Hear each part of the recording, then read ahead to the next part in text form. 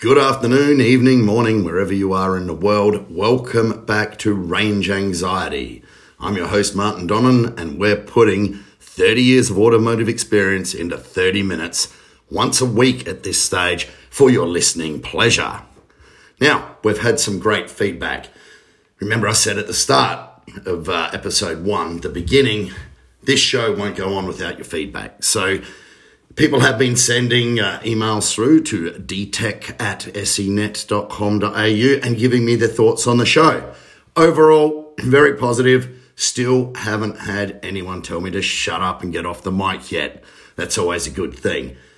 Our listener base has been pretty diverse too. Obviously, being an Australian, mainly Australian listeners. However, we have had quite a few from the west coast of the USA and up north, and even Ireland of all places. So I'm pretty happy with that. I'm pretty happy with the way it's going, and our listening base now numbers in the hundreds, and we have several subscribers. So really great, and please keep any feedback coming, because I do sit there and read it, listen to it, and modify the show content accordingly. Now, episode 3, Ice Age. Interesting title. ICE, obviously referring to internal combustion engine. It's what all EV nerds refer to what you would call a normal car as. If it has pistons, it has conrods and runs on fuel, it's an ICE car. And yes, I do own them. However, I do own some EV technology as well.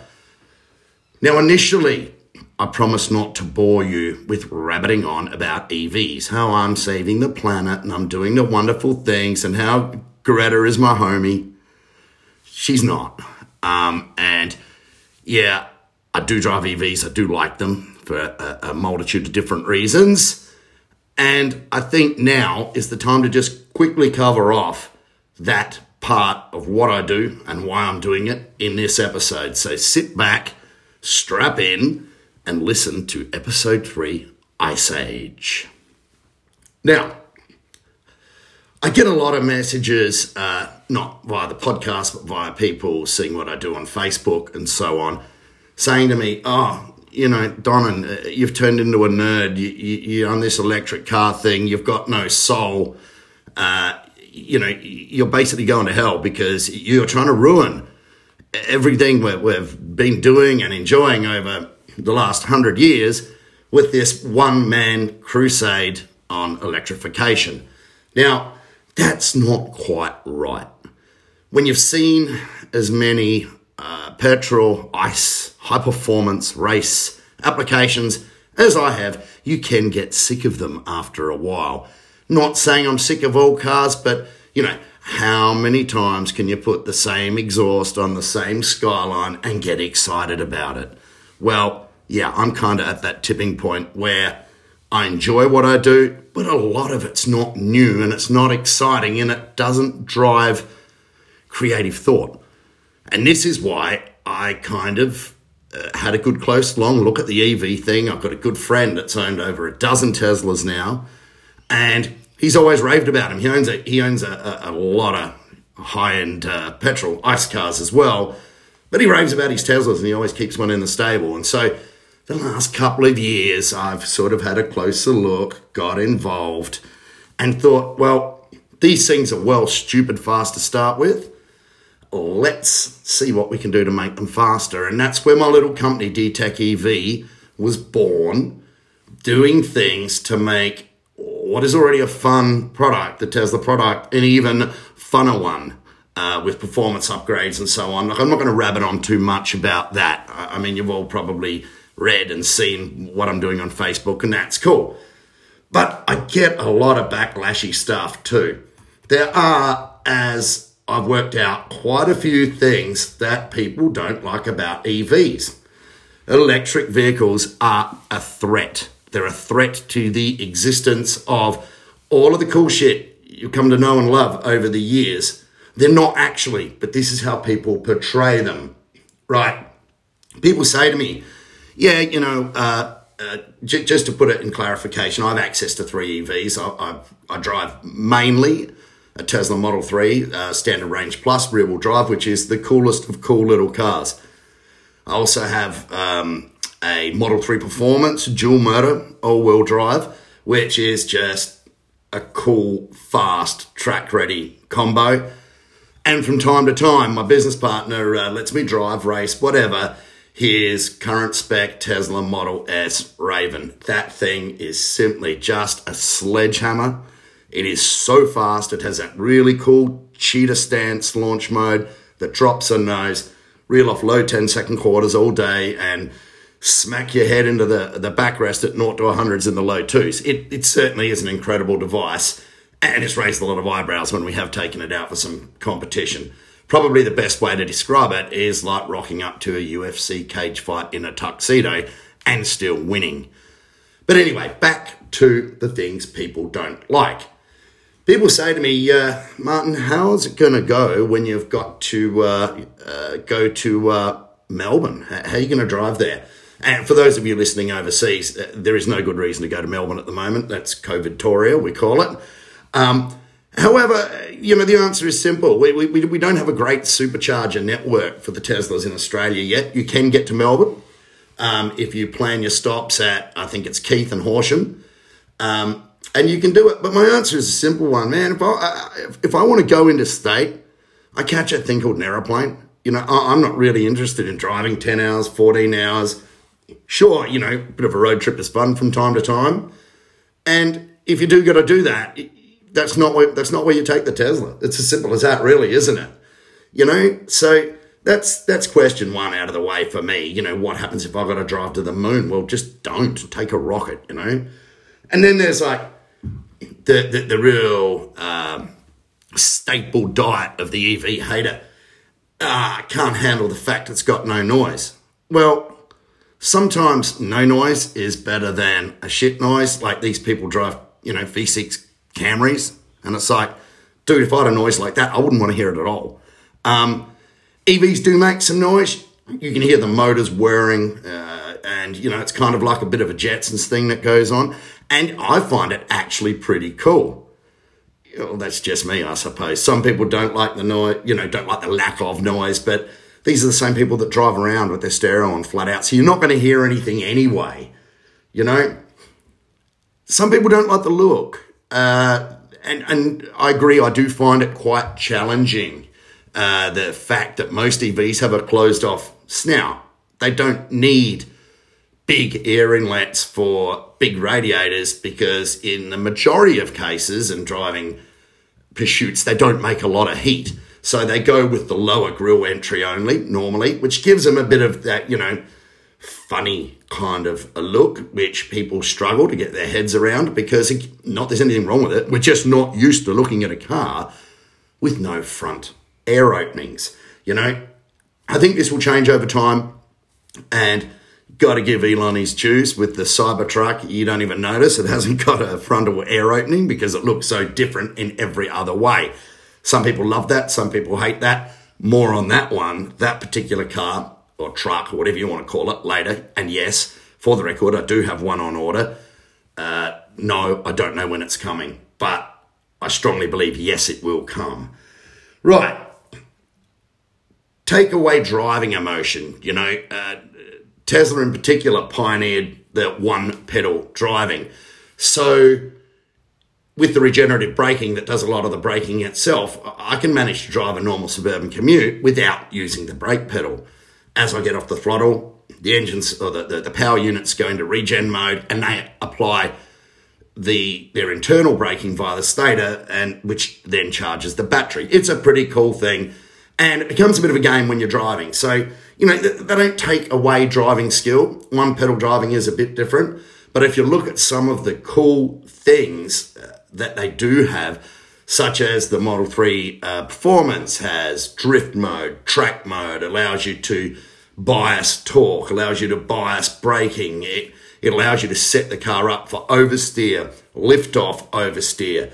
It allows you to do some really, really cool things at the racetrack if that's what you want to do. Move up the rung to the big Model S Raven, and that just has the coolest Ludicrous mode, Ludicrous Plus mode, warp drive, launch mode with cheetah stance, all of these things that make these cars really, really quick and exciting to drive. You know, they are a bit of a party trick, but again, more on that one later.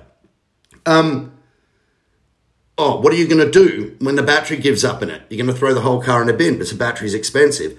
Well, yeah, the batteries are expensive, particularly in Teslas. They got a huge amount of battery technology and battery management in them. But the good news is they last a long, long time. By the time some of you guys and girls are listening to this, Tesla may have had battery day for 2020. And the big rumor is, we'll see if I'm right or wrong, I think I'm right, is that they're releasing the 1,000,000 mile battery. They believe the battery will last for 1,000,000 miles, and I think they're prepared to stand behind that. Put in our metric torque, that's 1.7 million Ks. Now, what do you think is going to be left of any car, the surrounding bit of the battery in 1.7 million kilometres?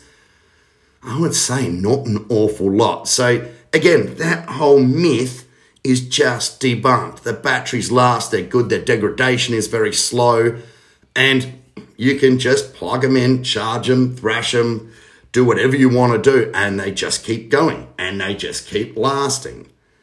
Another one, what about all the environmental damage that lithium mining does? Now, when people rabbit on about this, Karen from Facebook is probably showing them a picture that goes around of some poor kid from the DRC, it looks, in Africa, sitting in a mine, covered in filth, surrounded by raw materials, and saying, look at what lithium does to the environment and look at the cost with the big holes in the ground.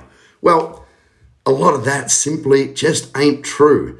The majority of lithium that goes into EV batteries is extracted from brine.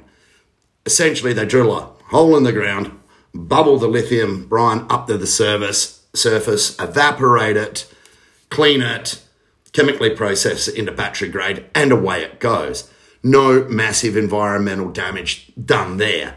Sure, there are some hard rock mines, but I'm quite happy to place a wager with anybody that lithium mining so far in this world has had nowhere near the environmental impact, damage, amount of disasters that oil drilling has.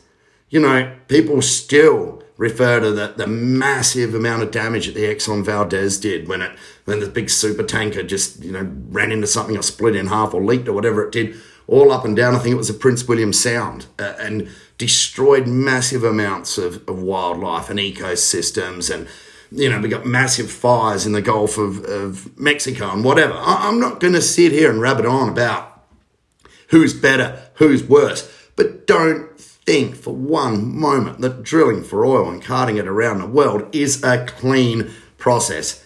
It's dirty, it's messy, it has a huge potential for disaster, and your ICE car will make a lot more pollution. It will damage the environment much more than an electric car. Stop believing Karen from the internet. It's a load of crap that lithium cars and EVs are dirty. Oh yeah, and what happens? When the car's finished, how do we get rid of the battery? We don't. We recycle it. It's a chemical, recyclable, and can be used and reprocessed and used many times over, throughout generations, I would suggest. And last but not least, where do you charge this thing? Well, your home becomes a charging station. It becomes a fuel station. You don't have to go somewhere where they've got electricity stored in the ground. You can make electricity out of the sun from your PV array or your solar or whatever you want to call it, and you can charge your car and essentially run it pretty much for nothing if you charge correctly. How long does that take? Well, charging at home's slow. It can take like half a day to fully charge your car. You want a fast charge? Get into your Tesla press, take me to Supercharger, and you can plug into one of their fast DC chargers. We've only got a few here in the city of Adelaide. We're a fairly small, quiet little, dare I say it, backwards place. And that will charge my SR Plus Model 3 from pretty much empty to full in about 20 minutes. So enough time to grab a coffee, have your coffee, walk back to the car. It's full. It's full for another 400 kilometres. And paying at market rate, we are the most expensive electricity in the world here, I do believe, in Adelaide, South Australia. It costs about $13 or about $9 US for a full fill. Try that in your ICE car. So yeah, a lot of urban myth and legend about EVs, a lot of it driven by fear. And it's all pretty much crap. Take it from someone that owns both, drives both and has worked with both for a long time and will continue to for a long time, that the EV thing is kind of cool. So why do I like them? Why did I make the switch? Well, obviously I want to make and engineer parts for them. I'm not going to lie. I want to be part of this. I see a big future upcoming and I want to be part of it. I don't want to sit on my hands and go, I don't like this. These guys are destroying our future. It's all over. No. It's not how it's happening. I like EVs, and I'm reading some notes here, even though I promised that I wouldn't read from notes. Fast, cool tech and fast. Your house is your fuel station. And when you go to a relative's house for a party or a gathering, when gatherings are allowed again, you plug into their wall as well and use some of their power, which is pretty cool. And the man that's driving it, as some like to refer to him, Electric Jesus, Elon Musk, is just cool. Bit geeky in some ways, but very cool and obviously very smart. Any guy that sits there next to Jay Leno in the Cybertruck and refers to it as being a great car or a great concept because it's super cool and badass, I think they're the kind of CEOs we need for the future.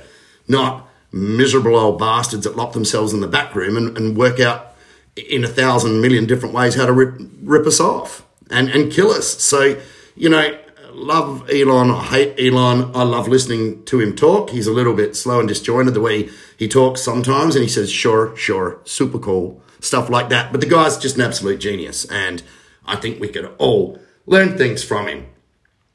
As some of the people that have raced us at roll racing, which is like a kind of grassrootsy, can't race from a dig, so we'll race from a roll thing that's been happening in the US for years, but it's started to pick up some momentum in Australia. And who would have thought that a Tesla Model S Raven with 750 horsepower was going to be a good thing? Well, it was.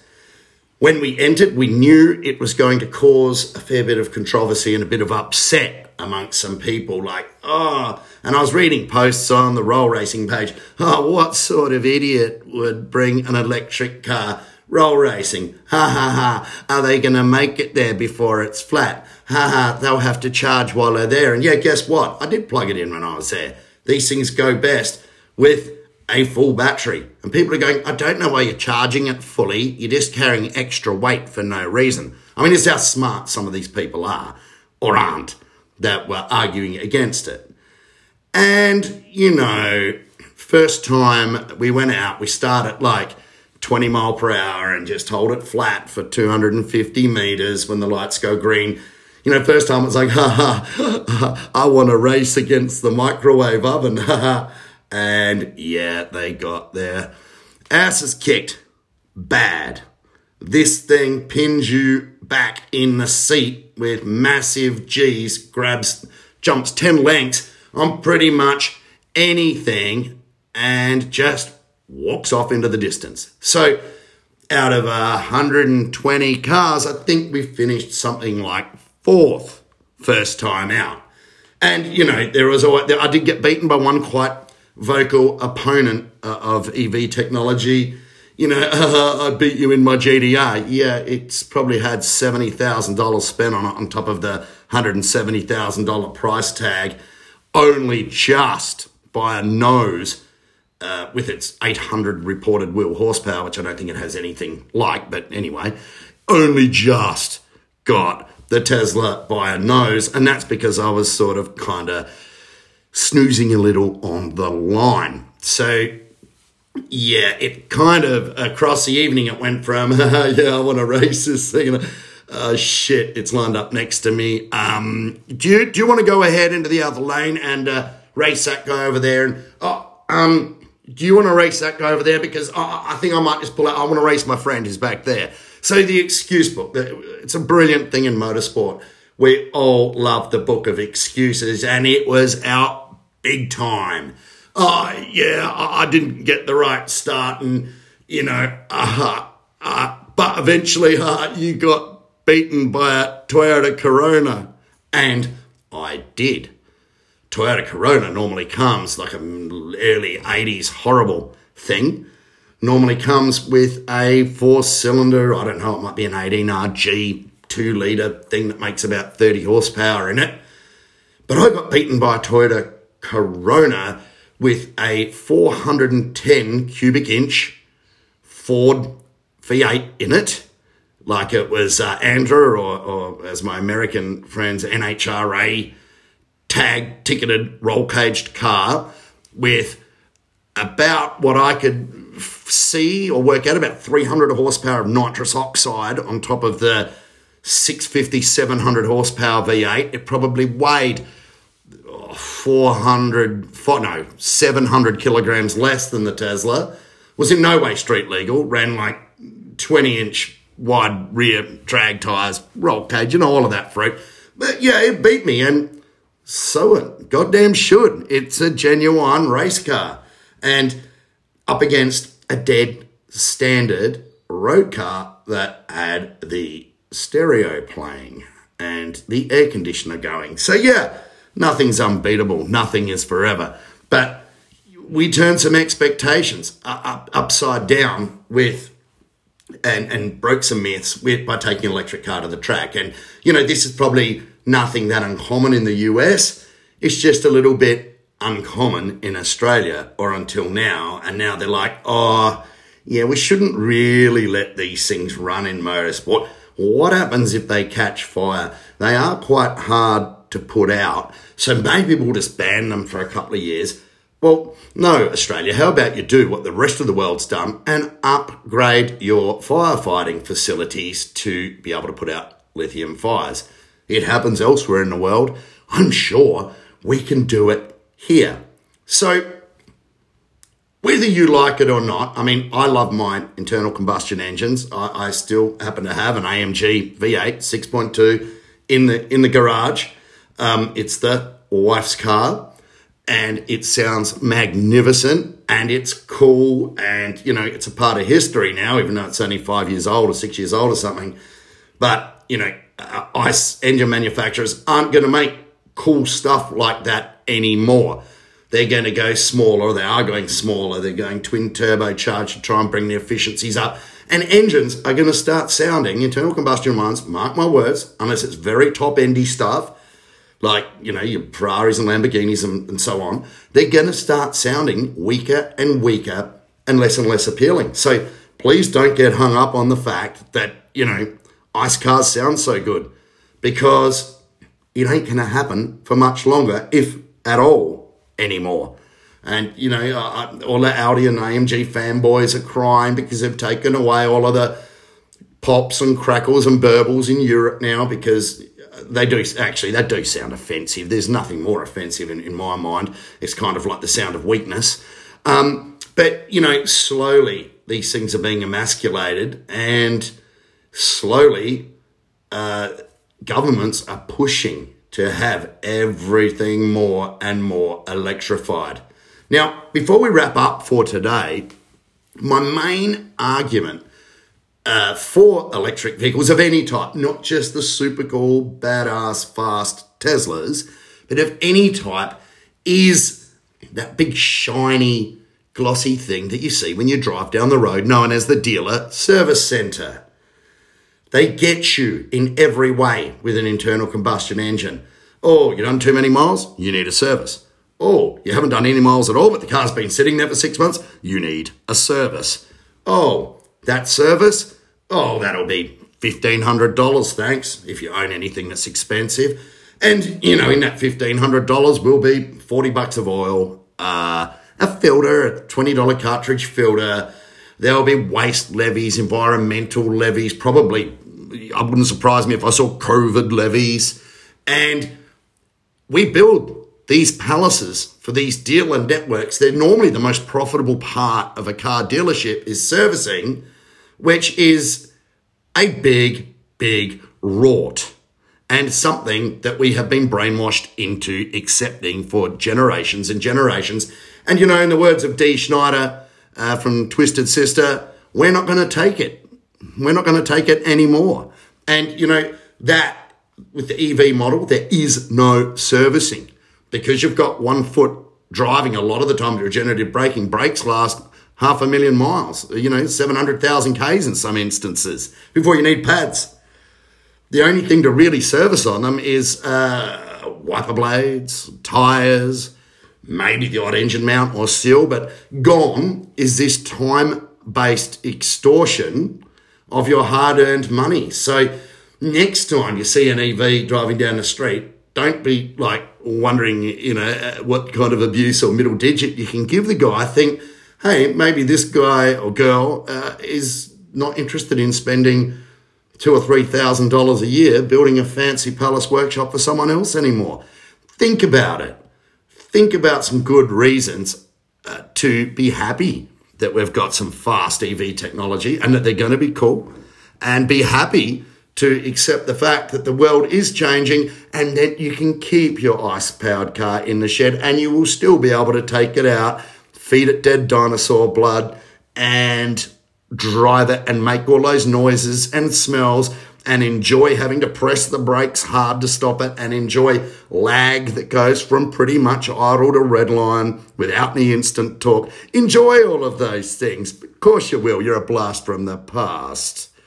Whether that's a good thing or not, that remains to be seen. But that's our episode for this week. I hope you enjoyed Ice Age, and we'll be back with something bigger, better, and more controversial next time. So stay tuned.